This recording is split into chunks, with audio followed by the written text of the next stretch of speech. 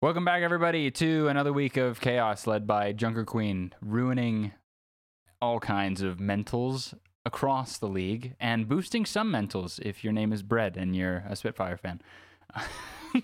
Okay, I've just got to say, before we get too far into the episode... I'll take it. I've just got to say... I'll take it. Oh, I'll take it. I told you I'll so. take it. I'll take it. Face. That's 2 weeks in a row. In your face. 2 weeks in a row that I've been like, here's my prediction. And you've been like, I will. No way. Yeah. No way. You're better and I'm at like, betting my own team than I am. Okay. Yeah, 2 weeks that the Outlaws have just boomed you, and it's been beautiful, and I love the Spitfire. To be fair, the first one, I happily accept that boomage. I was rooting for that one, even though I didn't pred it. But yeah, we'll get to the other thing.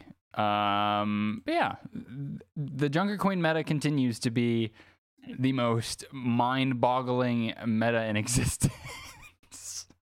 Every week. I think it's fun. It's fun. It's fun to see the power dynamic shift. But I can't believe the devs made a zero skill meta where teams that usually can't touch the shock and glads. I think that's just Glads fans being mad. I think it's Reiner being mad, but that's True. neither here nor Poor there. Reiner. Let us start with our normal news roundup, stuff that happened mostly last week that we saw coming, but because we air and record on Tuesdays, we miss a day or two. So we'll start with the first thing. Justice sending off their players to Narnia. First one, they sent Happy to the Gladiators, which if the Gladiators didn't have the record they have, and I mean, even though they do have the record, this team on paper, it's just not fair. It's just not fair.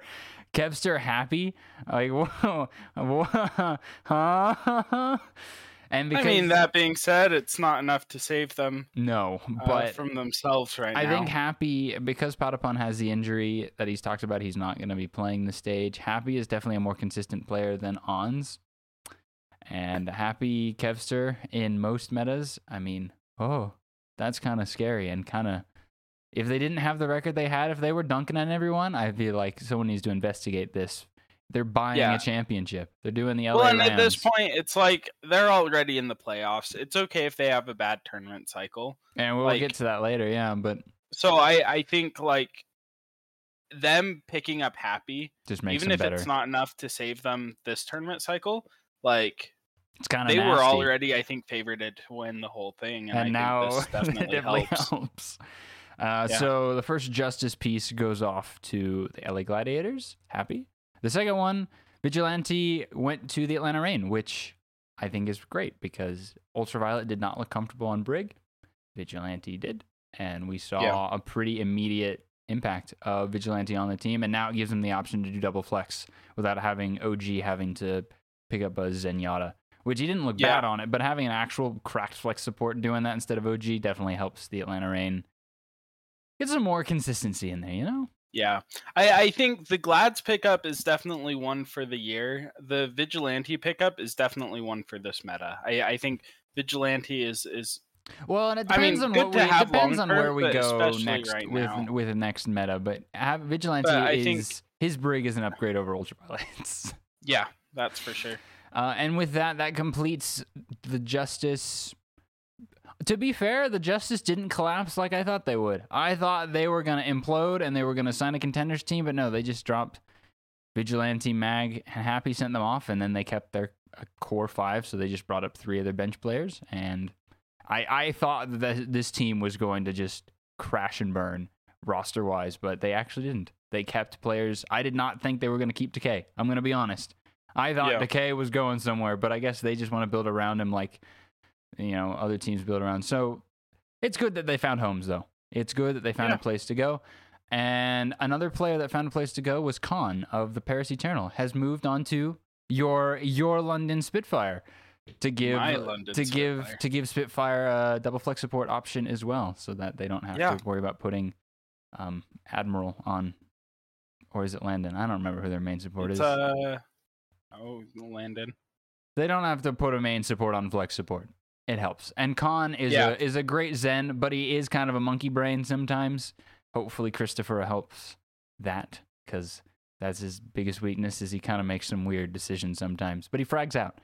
And I think it's a good pickup, and I think it's good to be a fan of a team that's picking up people instead of dropping people. Mm-hmm. So, yeah. But it isn't all sunshine and rainbows, though, for the London Spitfire, because in order to get Khan, they had to part ways with their assistant coach Spilo, who didn't originally have a social media goodbye post. He posted a tweet longer that talked about a lot of kind of some of the back stuff, talked about his pay, talked about why he was working remotely. I don't think he had seen the team at all this season. No, he hadn't. And he talked about how the Cloud9 management denied a farewell social media post, but approved the bone back farewell post. It didn't look great. That twit longer didn't make the Spitfire look real great. And the thing is I feel like coaching in esports is kind of a weird job right now, especially for something like Overwatch League. The Overwatch League right now just isn't profitable. And we've talked about this a few times. And so it's like, I mean, he even said this was going to be his last season. Yeah, he was going to and so it's anyways. Like, I think that was something, as I read the tweet longer, it was like, it was less about like the organization itself is terrible. It's more the league. More like and the league is in a bad spot. Mm-hmm. And I think we all kind of know that. And you know, it wasn't like anything mind-boggling to me. Like nothing he said sense. Was like, yeah. And it's like, sure, it doesn't paint the org in the best light. But I mean, you can't entirely fault them if the league's not making money. Well, and that's the thing. Cloud9 is an organization that is, you know, it's got its hands in, you know, every esport out there pretty much. It's got lots of money that they're trying to spend on esports. And they're trying to spend it where they'll get it back. And if they think, you know, Overwatch League isn't the place to put our money, then maybe that says more about the league than it does the org doesn't want to spend. They're not the Gladiators owned by, you know, Kroenke, who literally just buys championships with the Rams and stuff. You know, the Cloud9 has a lot of teams and a lot of games where they just don't have the money to spend around. And I mean, Spillo talked about it in his tweet longer. He was like, it makes sense, you know, invest in a player that can help you perform better than a coach who's operating remotely, who, you know, isn't able to do a whole lot. So it is what it is. I don't imagine it's not going to affect the Spitfire's performance at all, because they still have Christopher and the other coaches. But this happened this happened kind of last week a little bit. But then it was like late in the week. That dropped last night that baffles me a little bit is the Houston Outlaws and the Seoul Dynasty traded Creative and Iris. A 1-for-1 trade. I imagine this happened last week because it couldn't have happened, you know, after the trade deadline, and neither of them played, which is probably why we saw profit on the Brig. This is interesting, and this had to have been something like Iris wanted out of the Outlaws, and we knew from the report that the Outlaws were looking to send Iris somewhere else. I imagine Iris probably wanted out of the team. But as to how they managed to talk Creative into this, like, Creative had to have like been okay with it and like wanted to do it. It could be a situation like with Happy. Happy wanted to see other countries, which is why he chose to come to the Outlaws after 2020. So maybe Creative had something like that, but he's never been on a mixed roster. I don't even think it's like Creative versus Iris. They both have their strengths. It's like Iris's BAP is cracked, but Creative has the better Ana. Neither of them are playing Brig, so it's like I think it's definitely like a personal decision choice that both these players made, because I doubt that it was like, you know, an organization trying to trying to make this swap happen necessarily, because it's not like either of those players is, you know, significantly better or worse than the other. I would say it's a side grade for both, so it had to, I think, which makes it so it won't really make a huge impact to our sides of things. I don't think. Like, I don't think gameplay will get altered. Team position won't really get altered. I don't imagine either of these players are even going to be playing the stage. It seems like the Outlaws and the Dynasty have their set players that they want to play in the roles. But if we go into another double flex, well, then we would see them implement it again. But that's it for the team moves. And the last bit of news, which has probably brought a sigh of relief to all of us, is Aaron Keller tweeted on Sunday, I believe, about how they've been monitoring the league. They've been looking at their internal play tests, and there will be balance changes coming after the Summer Showdown to Junker Queen.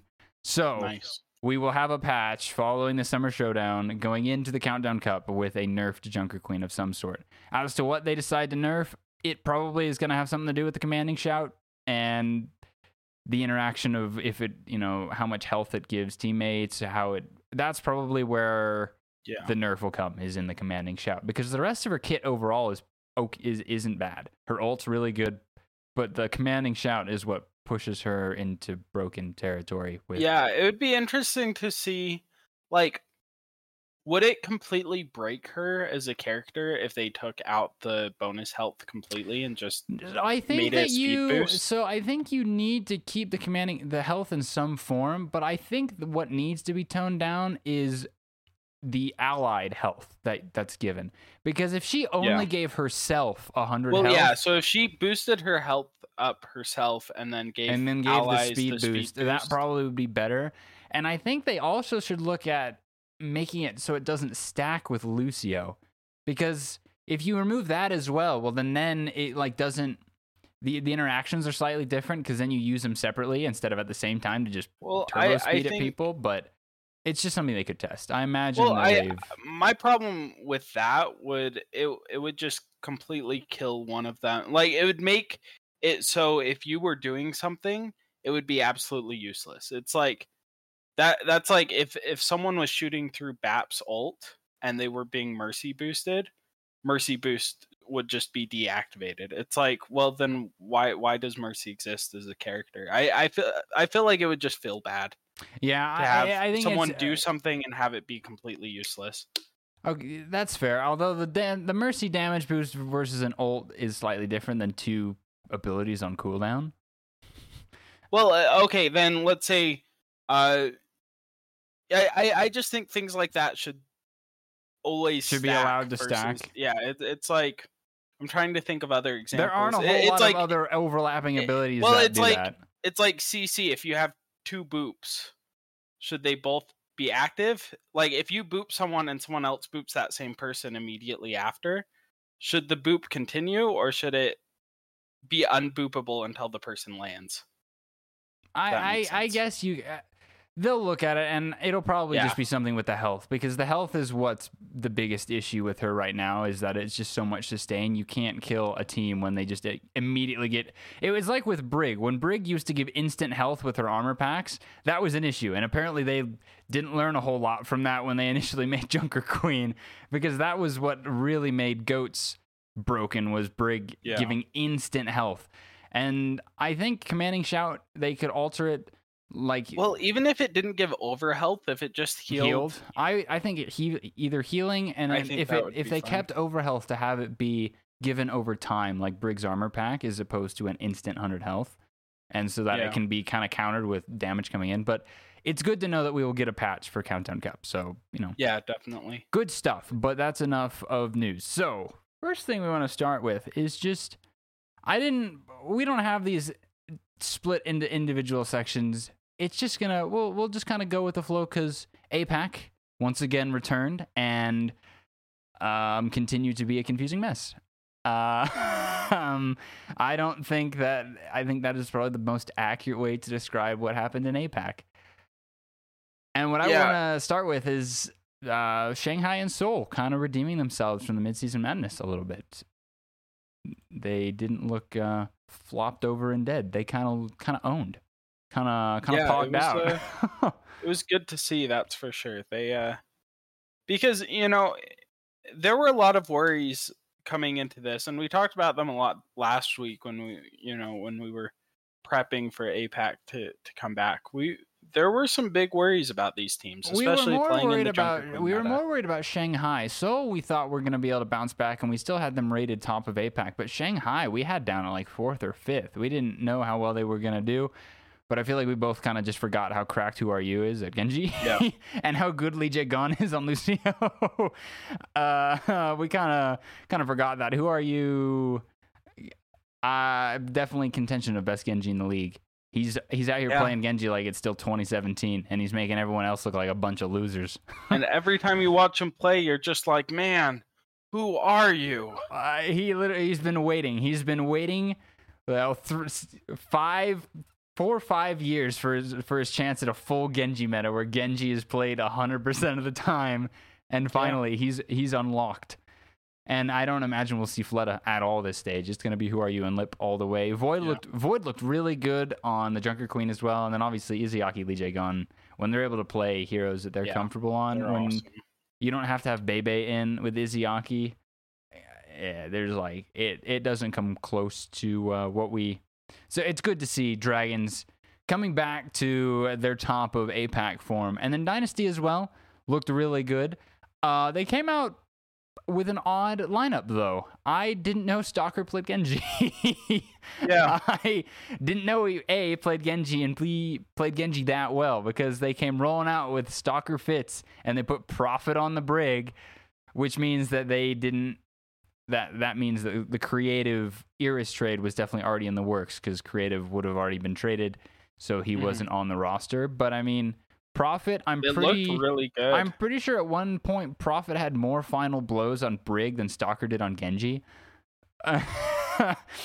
So, which says more about his Brig than Stalker's. Says more about his Brig, because, exactly. Yeah, he was going crazy with it. And the interesting thing is, he didn't even play Brig when Goats was meta. He only briefly played it, but it was usually Birdring. Yeah, he was the one that was doing the Zarya. Usually doing Zarya. So that was interesting to see. It was really We saw a bit of Prophet Ana as well. Yeah.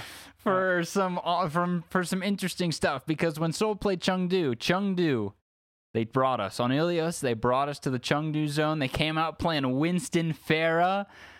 And it was so exciting to see. And we talked about Farah briefly, like as a potential thing that only Jinmu would play. Yeah, and it wasn't great, but it was fun. Well, it was funny because on they pulled out to like a lead. They pulled out to a distant, and then Dynasty pulled it back. But they forced Dynasty onto like Diva Tracer on Lighthouse.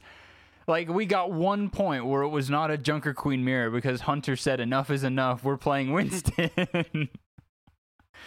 It was refreshing to see. Thank you, Chengdu. Yeah. Please do more of this. Thank you, Chengdu. Please allow us to see more. I mean, because we haven't seen any Farah in NA. I don't think Farah has been played at all. At all. There's been like APAC Hunters, Jinmu specifically. Farah. And then I think we saw it on Midtown as well from us. I don't remember who pulled it out, but I thought we saw it on Midtown as well, like on defense. Maybe I'm smoking something. Yeah, I'm not sure. I know they also brought out the Farah in their fusion match. They did as well, pulled out in their fusion match. But they just keep getting away with it. The Hunters just keep getting away with it. They're like, Jinmu only can play flex DPS, and the developers are like, well, guess what? He can permanently play Genji. Congratulations. And they're like, maybe instead of Genji, we'll have him play some Farah instead. Have him play some Farah instead. Sorry, Jinmu. The Farah bug no longer exists. You cannot get barrages on cooldown like contenders did. Well, and I feel like one of the issues with Farah in this meta is Farah's ult is kind of a joke compared to Genji. It basically has to be used as a single target. You have to just single someone out and take. It's like Shatter. It's like if you don't just go for one target, you're not going to get anything with it because you're just going to get overrun. And I mean, he was making it work a little bit, but it's just you have to do. It's just not as impactful. You have to do so much in such a little amount of time that unless you're a god, your backline's getting run over before you do anything. Yeah. Well, and plus right now, with as many good Sojourns as there are out there, and Ashe players as well, it's like, how are you supposed to survive as Farah when you can just be one tapped by any of those? Yeah, it was good to see Jinmu playing that, though. Yeah, and it was fun, though. Leave was doing his thing. But oh my goodness, Fusion, what was that? going to 5 against the Dia Junker Queen Sashin Brig, and then getting stomped by Chengdu, the Chengdu who Hunters. was running the, who was running fair. Stuff. I mean, to be fair, Leave did kind of go sicko mode on him. Like when he pulled out the Widow on Busan, he was just taking names. The whole match, he was diffing Carpe, which, to be fair, I don't understand why Carpe is starting over MN3. I don't understand it at all. Like, nothing against Carpe, but MN3 is just better. No, the thing about Carpe is one of the greats.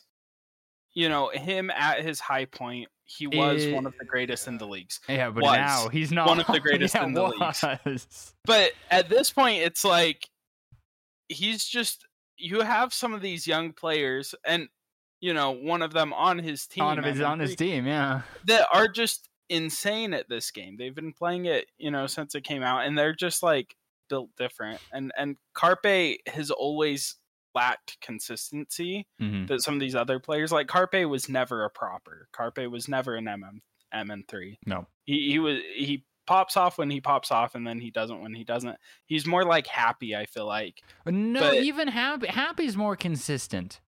Yeah. I would say Happy, especially this he's year, more like Carpe's Decay. Carpe is like Decay. Yeah, I could see that. In that he just has matches where he just disappears, but then has moments where he pops off, but he has not done that this season at all. And that's the thing, is this season he's been even less consistent than him and his work. Like, this is his worst season by far, and he's still getting playtime.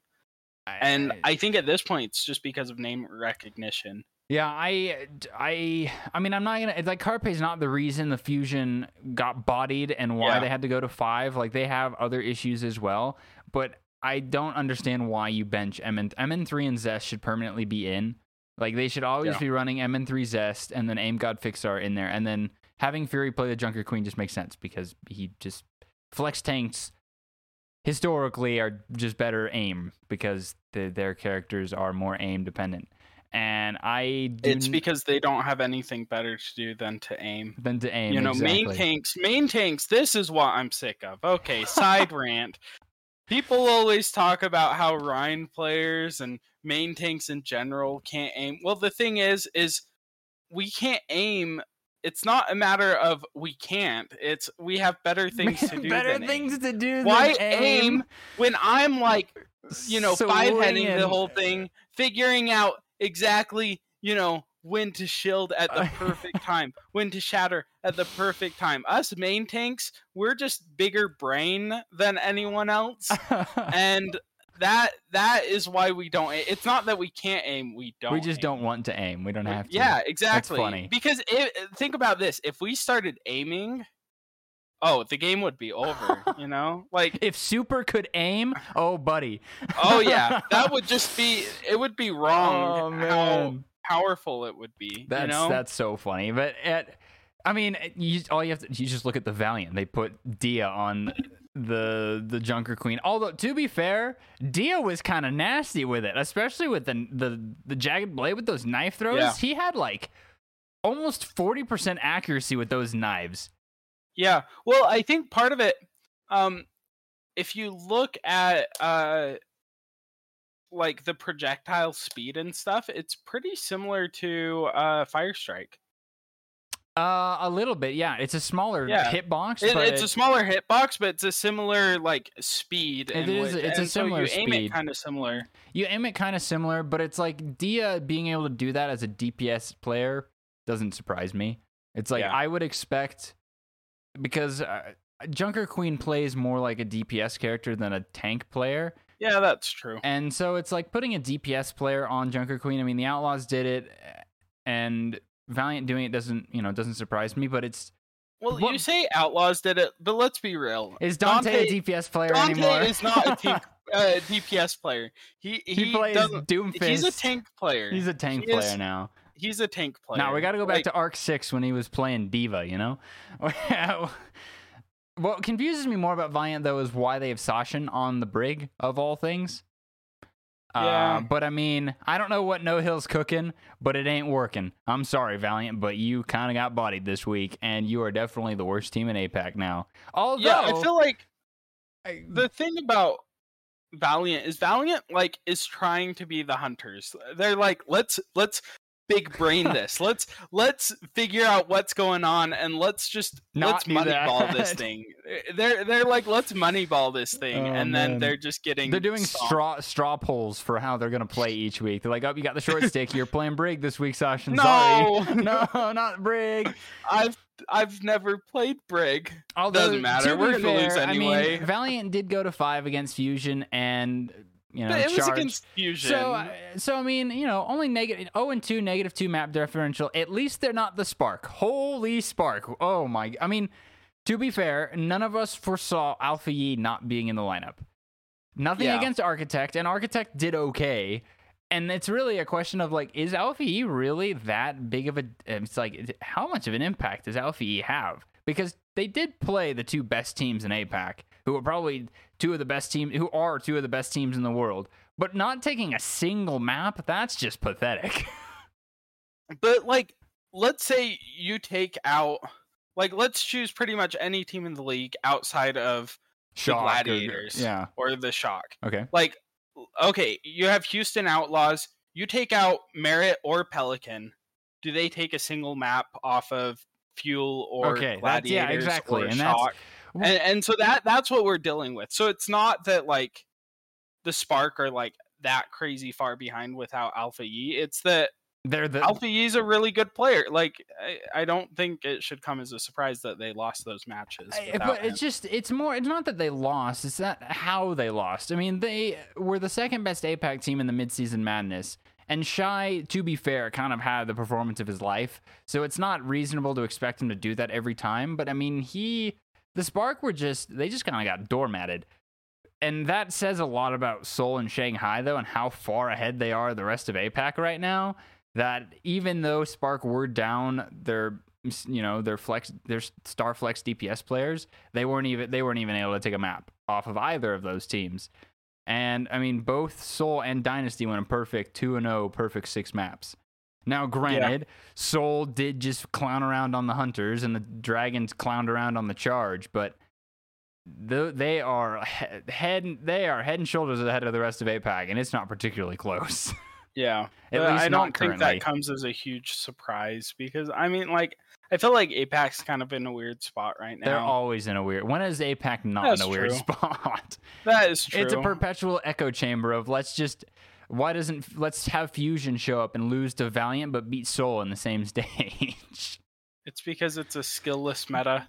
A zero skill meta, can't believe it. Well, speaking of zero skill meta, Glads once again go 0-2. Gladiators. Okay, one of them was against the Shock. True. Justifiable. True, but it's that one. Toronto Defiant. I mean, Defiant are looking like one of the best teams in this meta right now. And they are committed to go into their own home stand. Well, you say that, but you look at them against Dallas, they kind of got curb stomped. I'm not saying they're like, top 2, but top 3. No, but top 4. They're in top 5 contention. Because, I would say top 5. Because, I mean, although and Hisu have been looking great, and then obviously Churong Twilight, I mean, it seems like those two can play anything, any kind of support combination under the sun. And Hotma's been looking good. But the Glads shouldn't be losing 3-1. They shouldn't lose 3-1 to Defiant. They shouldn't be going 3-1 against a Defiant team that went to 5 against Titans. They shouldn't. Yeah. And I don't know what is. I mean, it's a lot of things. I don't think Reiner has looked particularly good on. But I mean, look at this. Look at this. Like Midtown, they were like 4 meters away with 2 minutes, and they couldn't do it. Dorado, same thing. They got, like, how do you get held that close to spawn? Well, and think about this. So, they have lost this tournament cycle. They are at a lower spot than any team except the Eternal. Yeah, they've lost more games in the last 2 weeks than they've lost the rest of the regular season combined. Oh, yeah. They're behind the Uprising, the Excel, Mayhem, Outlaws, Reign, Spitfire, Titans. The Titans are ahead of Gladiators. The Titans. The rebuilt Justice are ahead of the Gladiators who just signed Happy. This is just wrong. And what I mean, they're not their season playoffs are not in jeopardy because next stage they're not going to lose enough to fall out of guaranteed playoffs. But the question comes, what will they do for these last two matches? They play Paris Eternal and they play Atlanta Reign.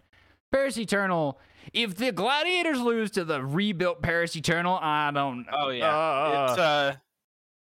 But what is interesting is, do you think the Glads, these last two games, they go, okay, we're not making this tournament, let's take it easy and just give themselves a break and just kind of mentally reset? Or do you think that they should still try for these last two matches? I think you need to push, because the minute you let up on gas, that's a momentum killer.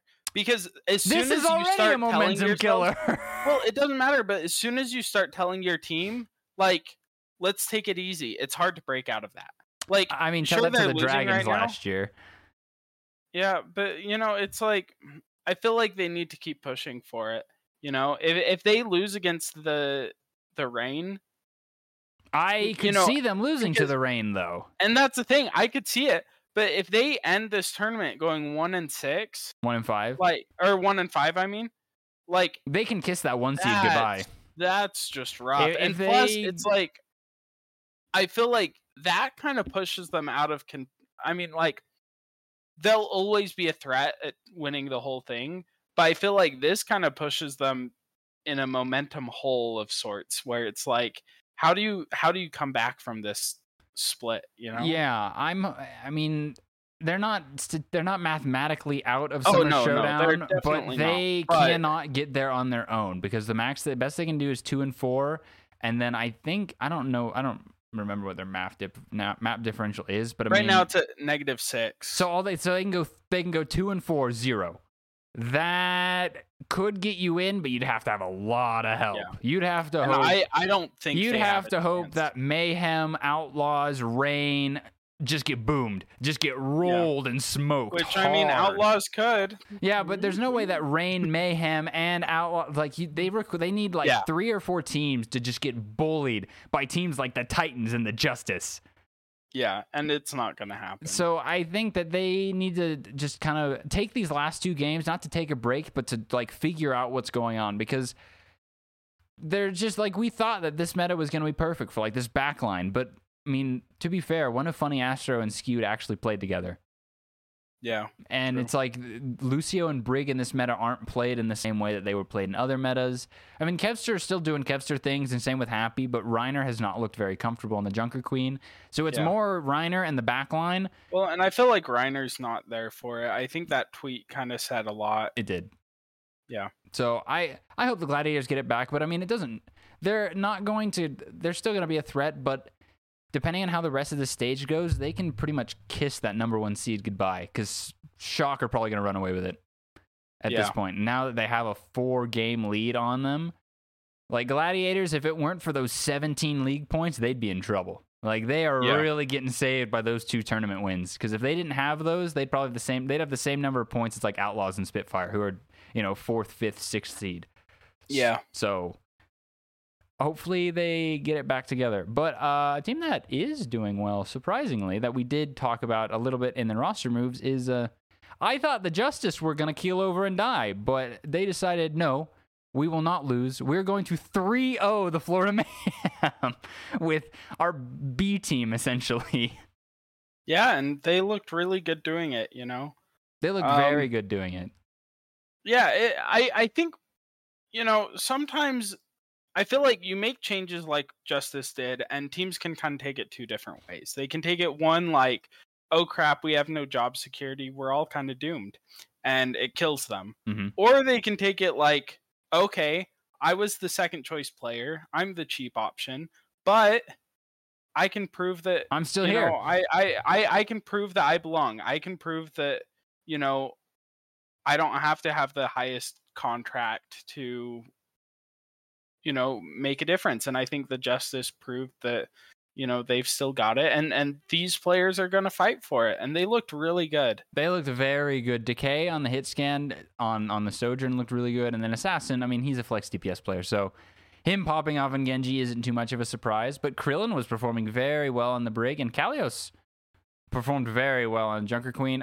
To be fair, Mayhem looked This wasn't the Mayhem that beat the London Spitfire 2 weeks ago, but still, come on, Mayhem. Like, Justice literally just lost 3 players, and you do that against them? Okay. Yeah. I mean, but granted, Mayhem were doing some funky stuff and putting Sir Majed on Lucio instead of Onimo for who knows why. So yeah, Mayhem were making some interesting here. I mean, and Hydron was in over Xe for a lot of the time, whereas they had Xe for a large portion of last day. So they didn't come in with a very smart game plan anyways, but it's good. Justice were already looking good before they dropped players, and for them to still look good afterwards, they're in a great spot to make the tournament as long as they don't flub these last 2 weeks, which are winnable matches for them. They're sitting 2-1. Yeah, they +5. They have winnable. That map differential's huge. They have winnable matches ahead of them, but it's the Justice. Even though you got rid of players, you're still the Justice. So it's like at any point, luckily because there's only 5 players, Decay can't just go bench himself. But that being said, Decay could be like, no, I'm not playing. They have to bring in Mike from accounting to come in and play hit scan, you know? That would be fun.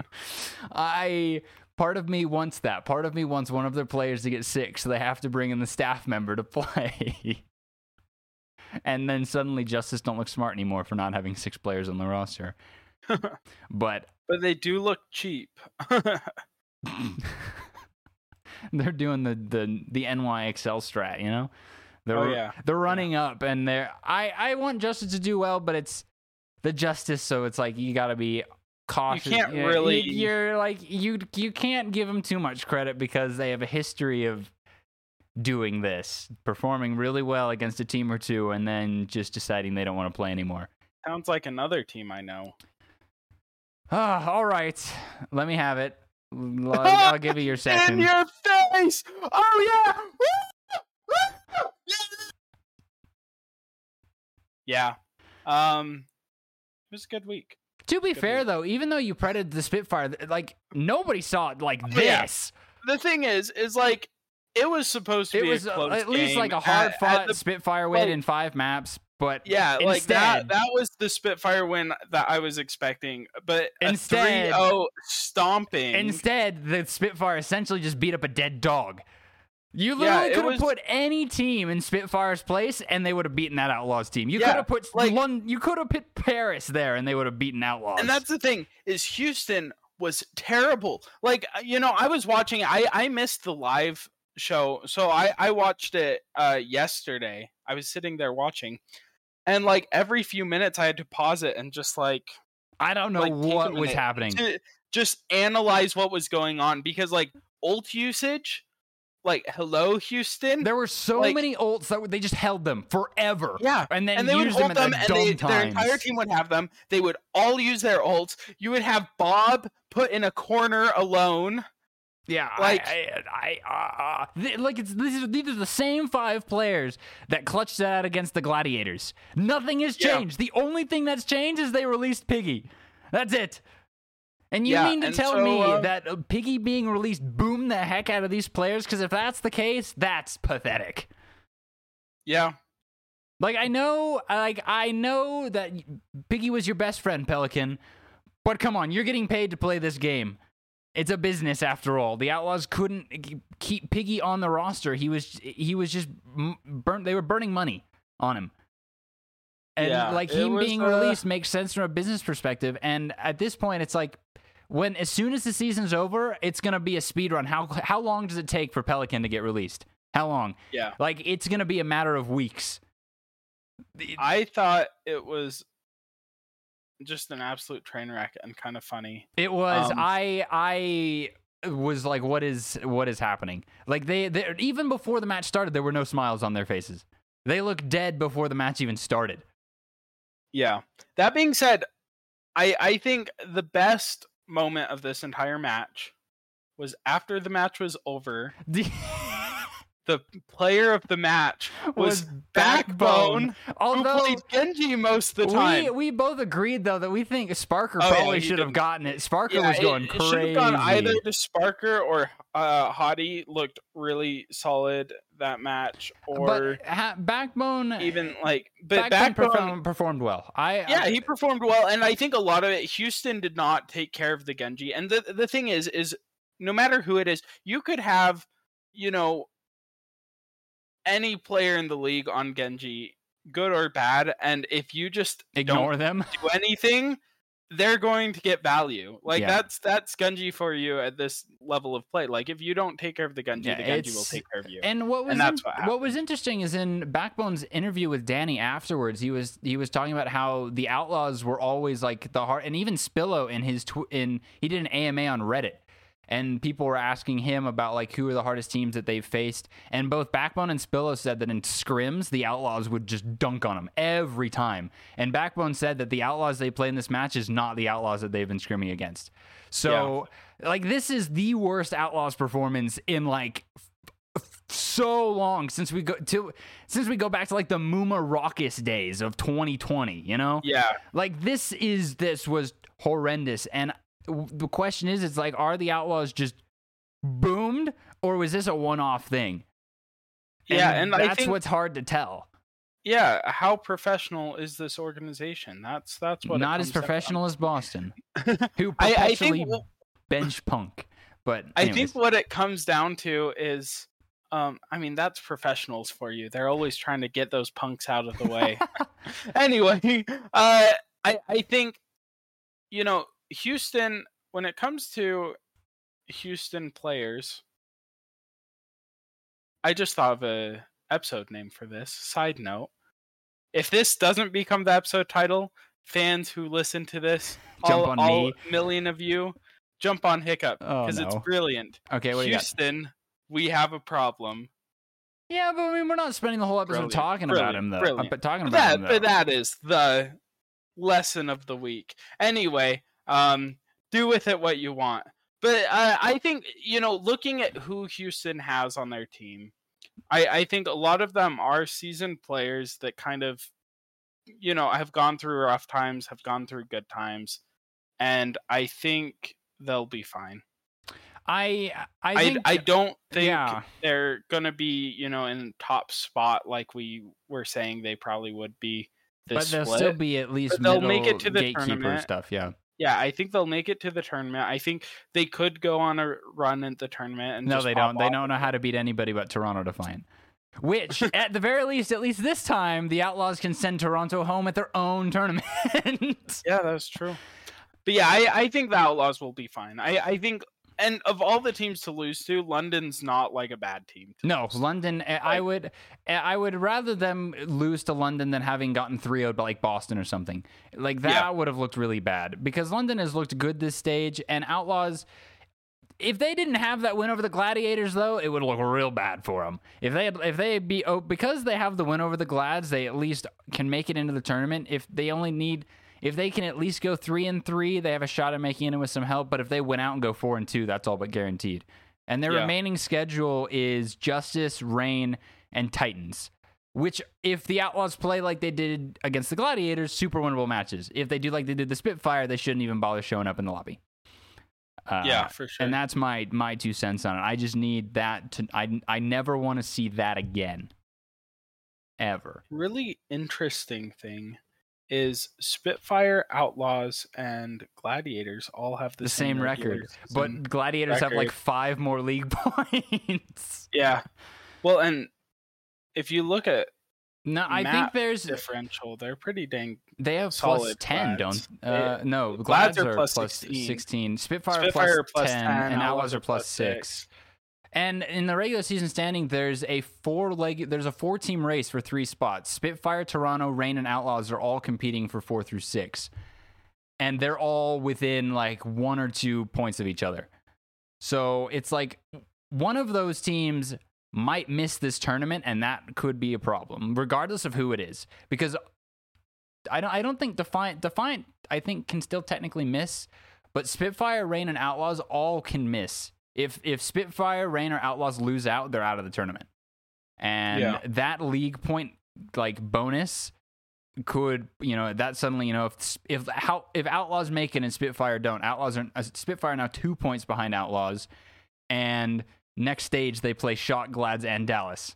Yeah.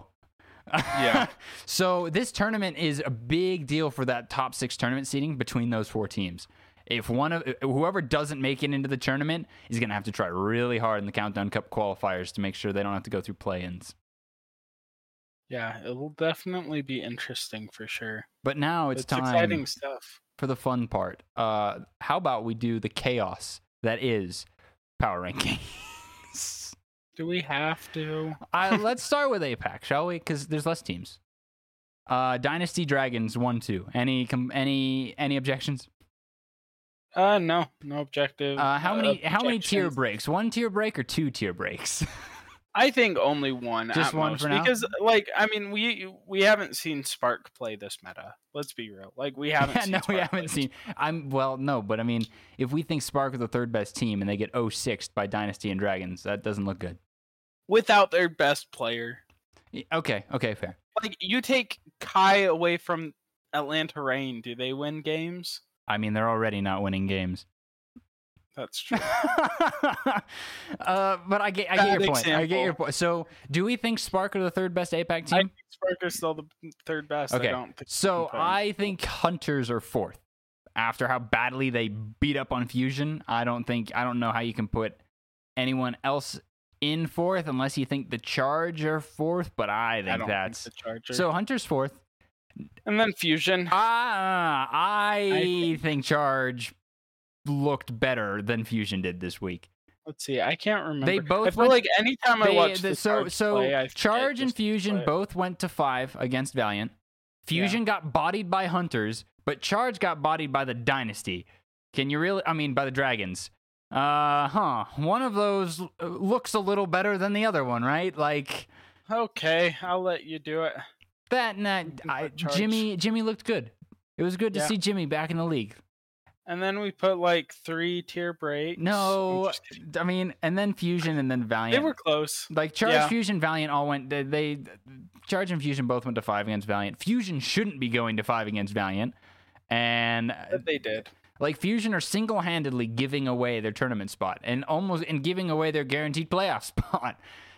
It's fun. It's fun. Happy Fusion keeping fans. Things exciting. All right, now we get to the mess that is NA. Shock and Fuel still 1-2 though, at the very least. Shock have tied the regular season match record with the 2019 Vancouver Titans, 19-0. They have a chance to set records this week. I don't remember who they play, but they're going to beat them anyway, so it doesn't matter. Shock will set records this week. But after we go below Fuel, then we have a mess. So it's not Outlaws anymore. Who do we think is 3rd? I want to say Defiant is my shout for 3rd, but I think there's a tier break between Fuel and 3rd. Yeah, so I think you have San Francisco and Dallas Fuel top 2. And then I think this next batch, you have to include Defiant, Justice, Spitfire, Reign, maybe. Yeah, it's difficult. Definitely those 3. Justice, Defiant, Spitfire. So I think Defiant are 3. I think they've looked a whole lot better, and them being able to beat Reign and beating Gladiators in just 4. They beat Gladiators in less maps than Outlaws and Fuel did. Yeah. So regardless of how good we think Gladiators are, Defiant beat them more handily than those other teams did. So I think Toronto have been looking good. 4, see, the question that comes then is how do we rate strength of schedule here? Because Spitfire beat Boston and a dead dog and then got 3-0'd by the Mayhem. But the 3-0 against the Mayhem, Spitfire were trying to play Sombra and yeah, and I think the first match or two of a so it's Spitfire beat Boston and a dead Outlaws. But then it's Gladiators have lost to arguably 3 or 4 of the best teams when are performing well. I don't think that Glads, you should have been able to take those, but I mean, you go to 5 against Fuel, who are the 2nd best team. You go to 5 against Outlaws when they're looking good are a top 5 team, and then you just get rolled over by Defiant and Shock, who are 1-3. So it's like I feel like Gladiators don't need to go too far down, but it's like if Gladiators and Spitfire played, I think that probably goes dead even, right? Like that probably goes to 5. I mean, because probably. I think Spitfire could go above Glad just because their record is better, so they've actually won. Yeah. Well, the Glads, I think, I'll give any team one bad week. Glads have had 2. But they've had 2 really terrible weeks.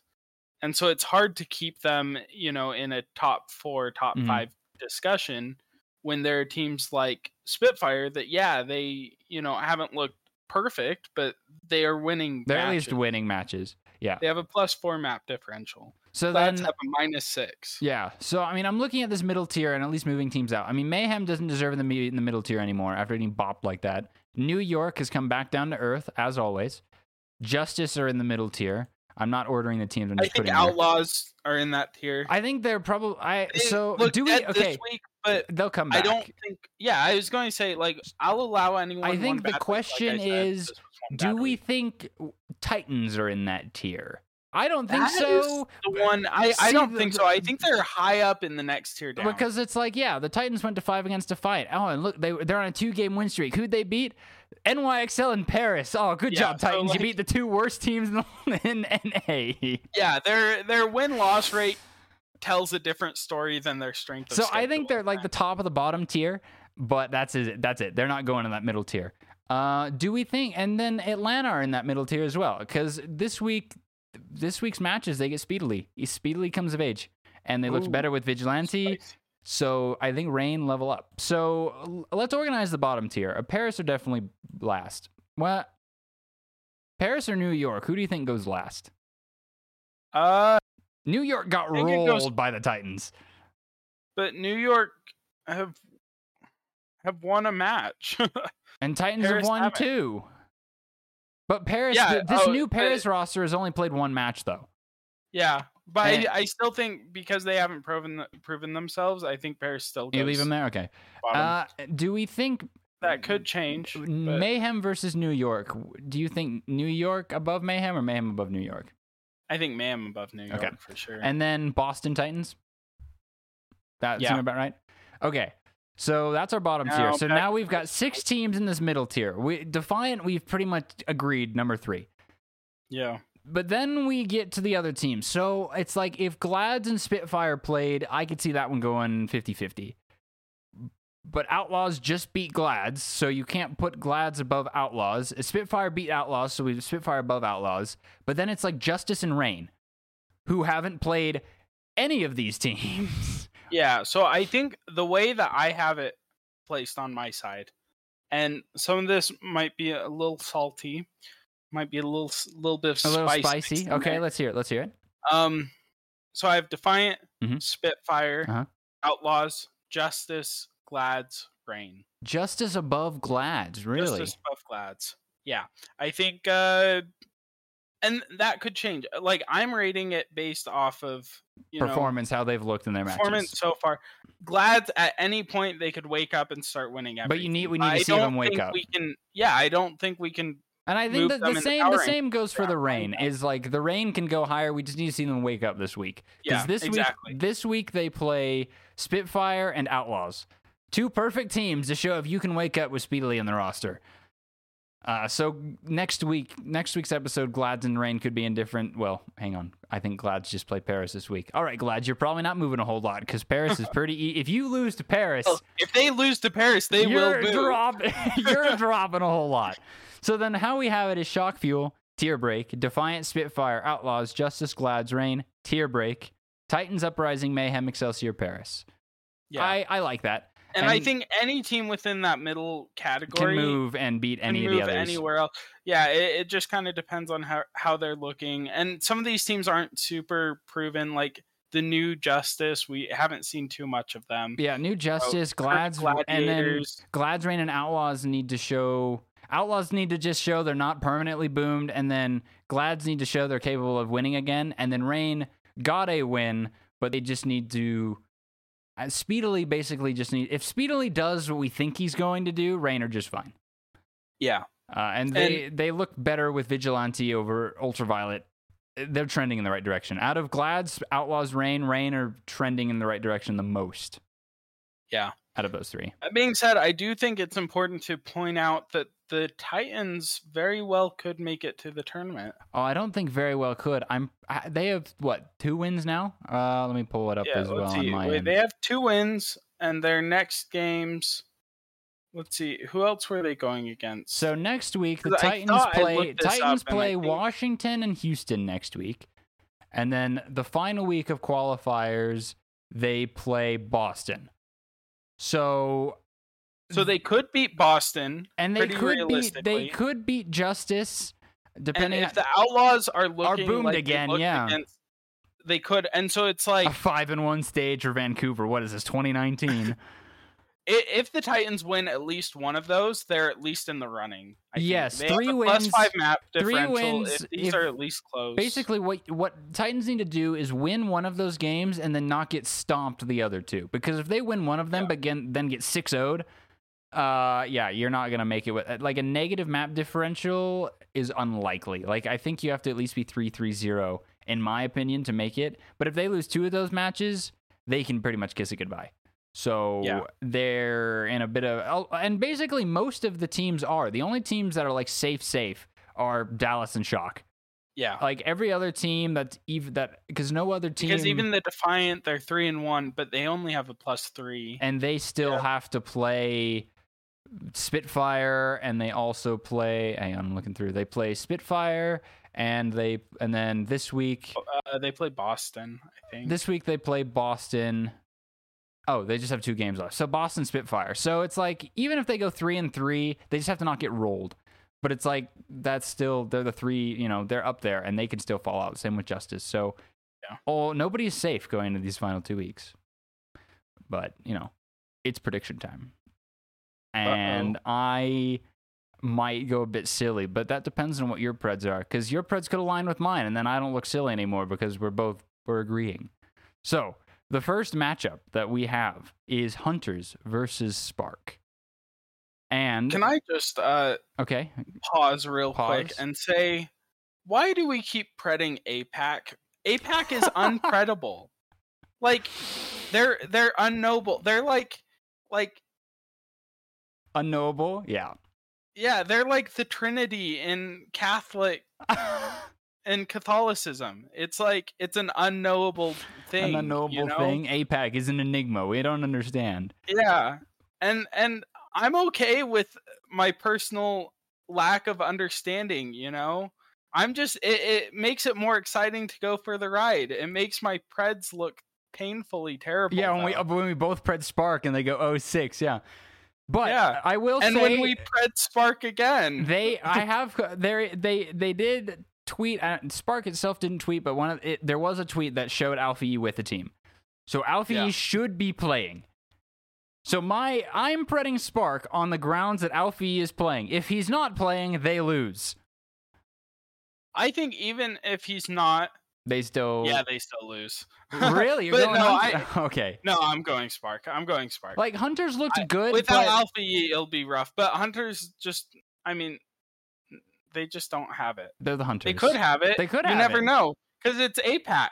And so Jinmu could be having a really good day. He could just be like cracked out of his mind, snorting the mega aim juice. The mega aim juice. Occasionally.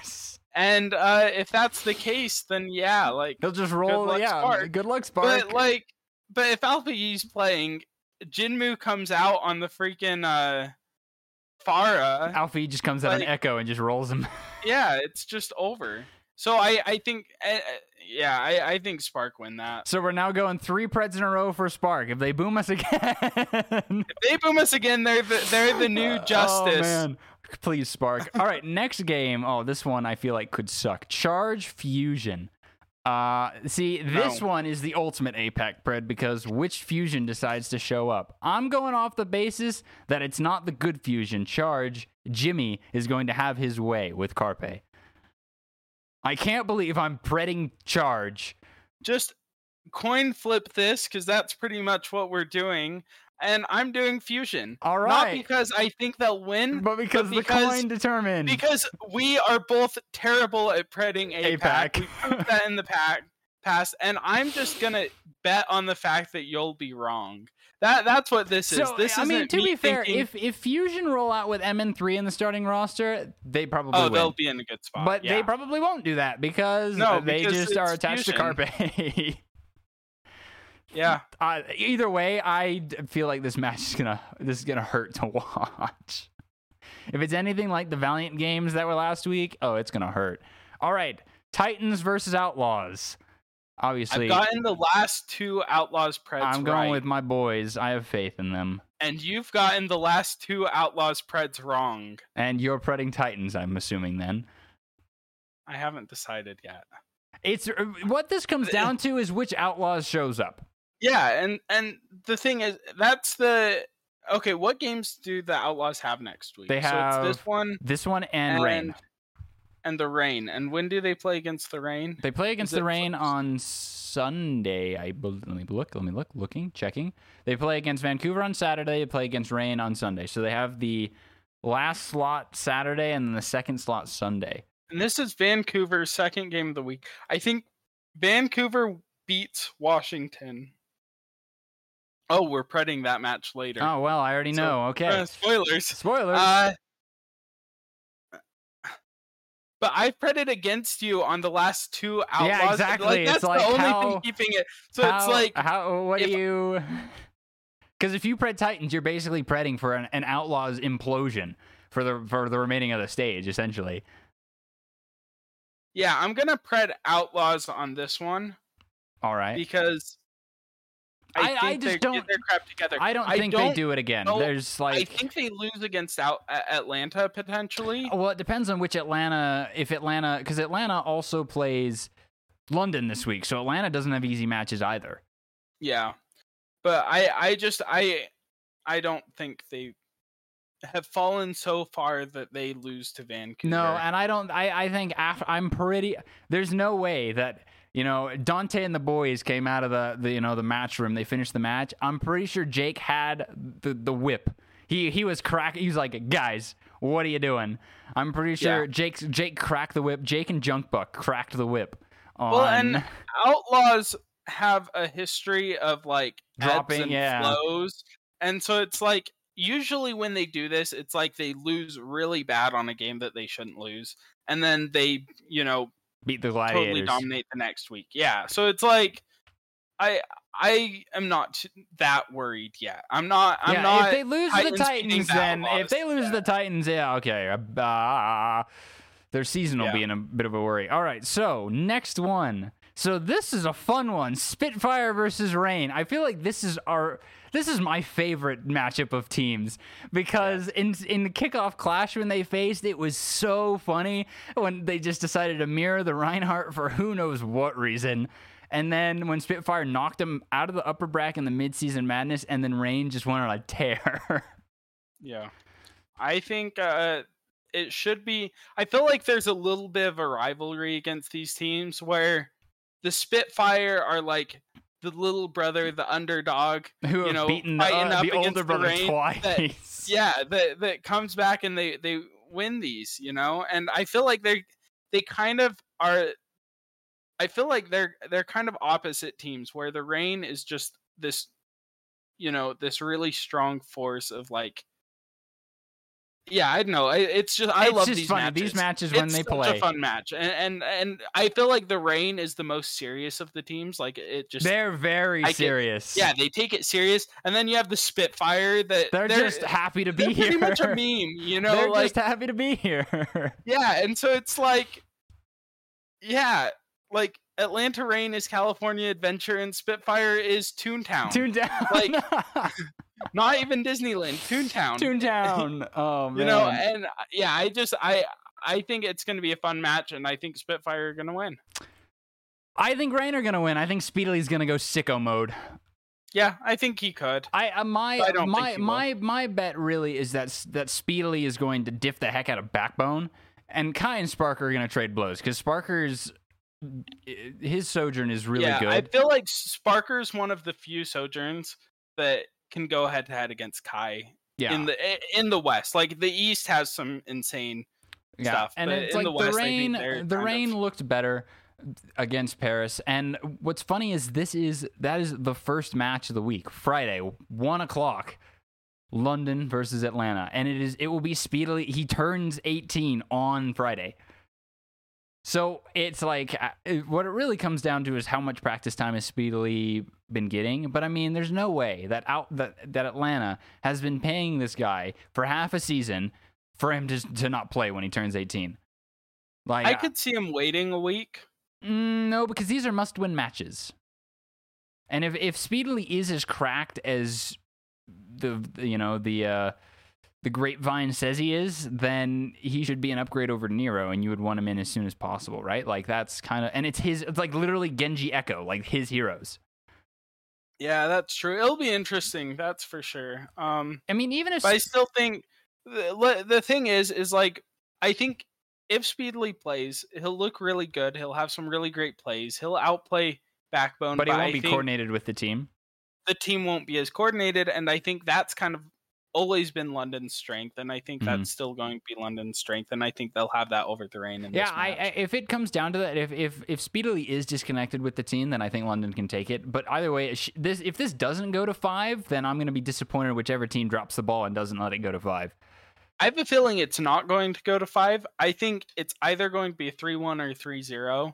You think one team's just going to run away with it with momentum? I think it could go either way. I'm hoping it's Spitfire, but I don't think it's going to be super close map-wise. I think, individual maps will be close. For the sake of the Outlaws, I'd love for it to be lopsided, because then that'll really hurt the map differential of the other, because the Outlaws are directly competing with these teams for those bottom spots. So it's like, Atlanta winning, I just think Speedily should pop off, but if London win it, regardless of who wins, if it's a 3-0, that's good for the Outlaws. That's true. So, it should be a fun match. These matches London-Atlanta is always a fun matchup to watch.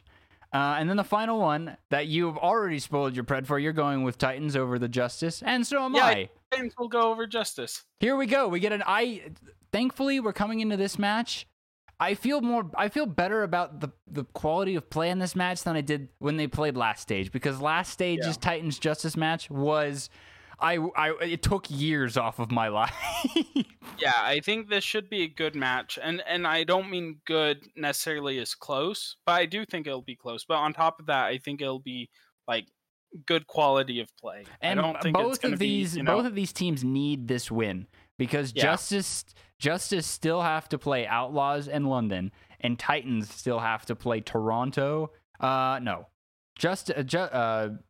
still have to play Houston, and then the week following they have to play Boston, which is like those, if they lose to Washington, then that Boston and Outlaws games are must wins if they want to make it into the tournament. Because I mean, if they lose to Washington and the Outlaws and then beat Boston, they're 3-3, and depending on how badly they lose, their map differential could really hurt them. Well, I have a feeling we're going to have a lot of teams at 3-3. Yeah, because this meta is just kind of like a whole lot of wonky. Because it's like, London are in a good place, but they still have to play Washington. They play Atlanta, and then next week they play Toronto. So it's like those aren't gimme wins for London, and then Outlaws also have to play Washington and Atlanta. It's just, I forget, what's the policy for ties with the same map differential? The first one is head to head. Let me pull that up since you asked. Because I don't think it necessarily will come into play, but it definitely could. It did for Mid-Season Madness, which was hilarious. All right, tie breaking. So for regional tournaments, number 1 map differential. Second one is head to head record in qualifying matches, which, in the case of Spitfire, Outlaws, Reign, they all play each other in some form or another. So that one will have a direct, if Spitfire and Outlaws tied, Spitfire would take it, that kind of thing. And then the one after that, which I don't think you would even get to, because you only play against each other once. And I guess it'd be if they didn't play against each other. But because these teams play against each other, you wouldn't even get to head-to-head map differential in qualifying matches. But if all 3 of them are tied with the same record... Oh, well... Ooh. And let's say they've all beaten each other... And they're all competing for one spot? Yeah. Oh. So essentially the scenario we're looking at is Outlaws, Rain, Spitfire tied. Spitfire beat Outlaws, Outlaws beat Rain, Rain beat Spitfire. Yeah, and they lose the other way around. So head-to-head record in qualifying matches. So it would like the Spitfire would beat the Outlaws, but the Outlaws would beat the Rain, but the Rain would beat the Spitfire. So then you would go to head-to-head map differential, which you would then get.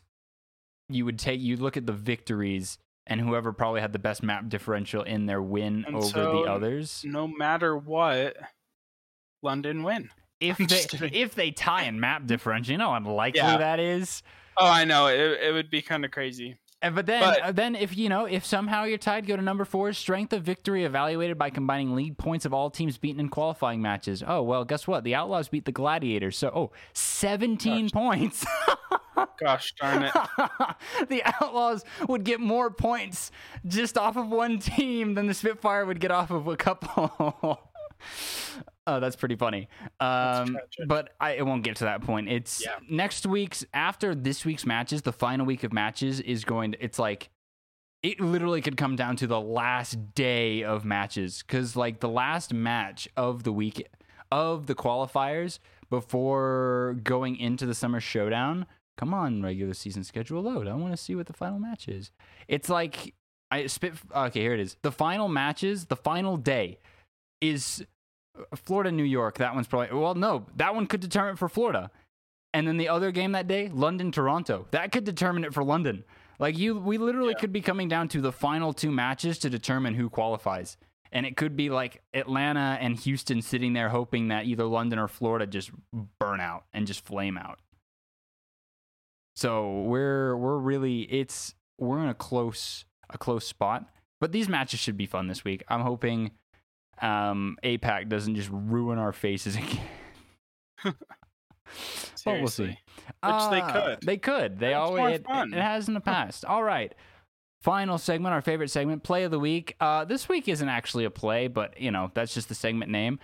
What I love this week, what was super fun to see.